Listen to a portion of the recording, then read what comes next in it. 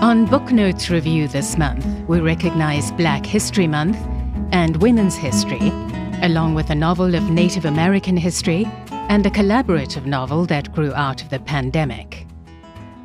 Merle Louise Beasley met Medgar Evers on her first day of college. They fell in love at first sight, married just 1 year later, and Merle left school to focus on their growing family, while she also served as Medgar's secretary and confidant when he became the field secretary for the Mississippi branch of the NAACP. In 1962 came the firebombing of their home, where they lived with their 3 young children. On June 12, 1963, Medgar Evers became the highest-profile victim of Klan-related assassinations of a black civil rights leader at that time, gunned down in the couple's driveway in Jackson.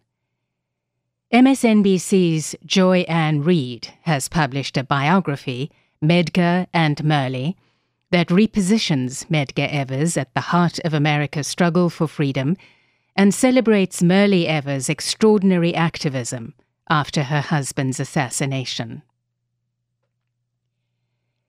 Making her mark, the recent exhibition at the Baltimore Museum of Art explored the history of women artists in Europe over a period of 400 years.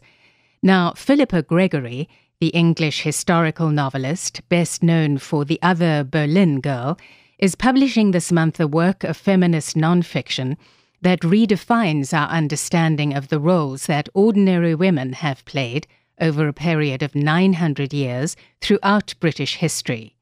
In this book, called Normal Women, we will meet highway women and housewives, pirates and brides, who rode in jousts and flew Spitfires, who wrote and loved, cooked and nursed, and rioted a lot.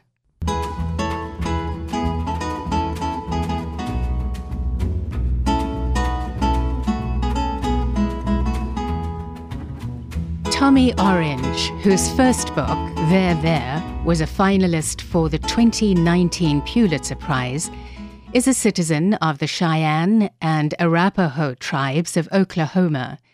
His follow-up novel, Wandering Stars, out this month, picks up where There closed out, the 1864 Sand Creek Massacre in Colorado.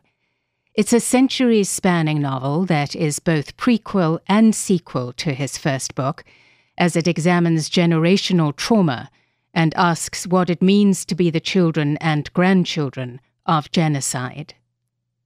Tommy Orange also contributed to the collaborative novel 14 Days, which also includes such diverse writers as Margaret Atwood, Dave Eggers, John Grisham, Erica Yong, Celeste Ng, Scott Truro, and too many to name in full here.